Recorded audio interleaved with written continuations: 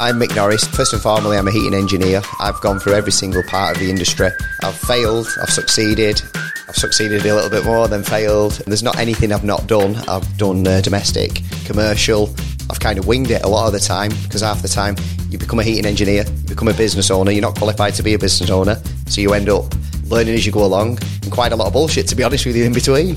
This show is all about getting it out there about the stresses of small businesses struggling, the different changes that we've got coming in the economy, how companies are actually looking at it, especially the smaller man's doing under 250k, how they're actually managing and forecasting what they're actually going to lose, because they're not looking at what they actually are going to lose. And I think we need to highlight that before everybody starts losing lots of money, because some of them are working 100 hours a week to clear £1,000. That's pretty much minimum wage. And I think we need to just wake up a little bit to what's going on. And work-life balance is more important, especially with mental health and the way things are these days, to get people more and more aware of that working hard is great. Everyone's going to have good working hard ethics, but maybe we could work a little bit smarter. From this show, listeners will get a great understanding of what tradesmen have to go through, how they have to go from getting up to 86,000, becoming VAT registered and getting across to the next level. There's lots of issues that we have. People don't even understand our industry. We start off as a tradesman, we become a business owner, and we kind of wing it to the point where we hit a plateau, and then we become unhappy in our job. So there's lots of things that I can offer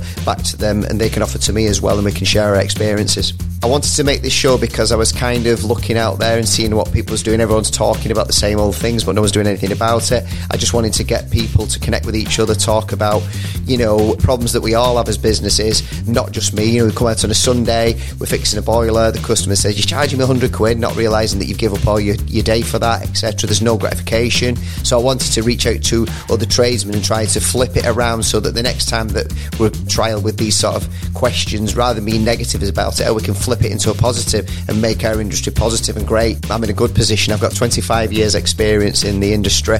I've been a one-man band.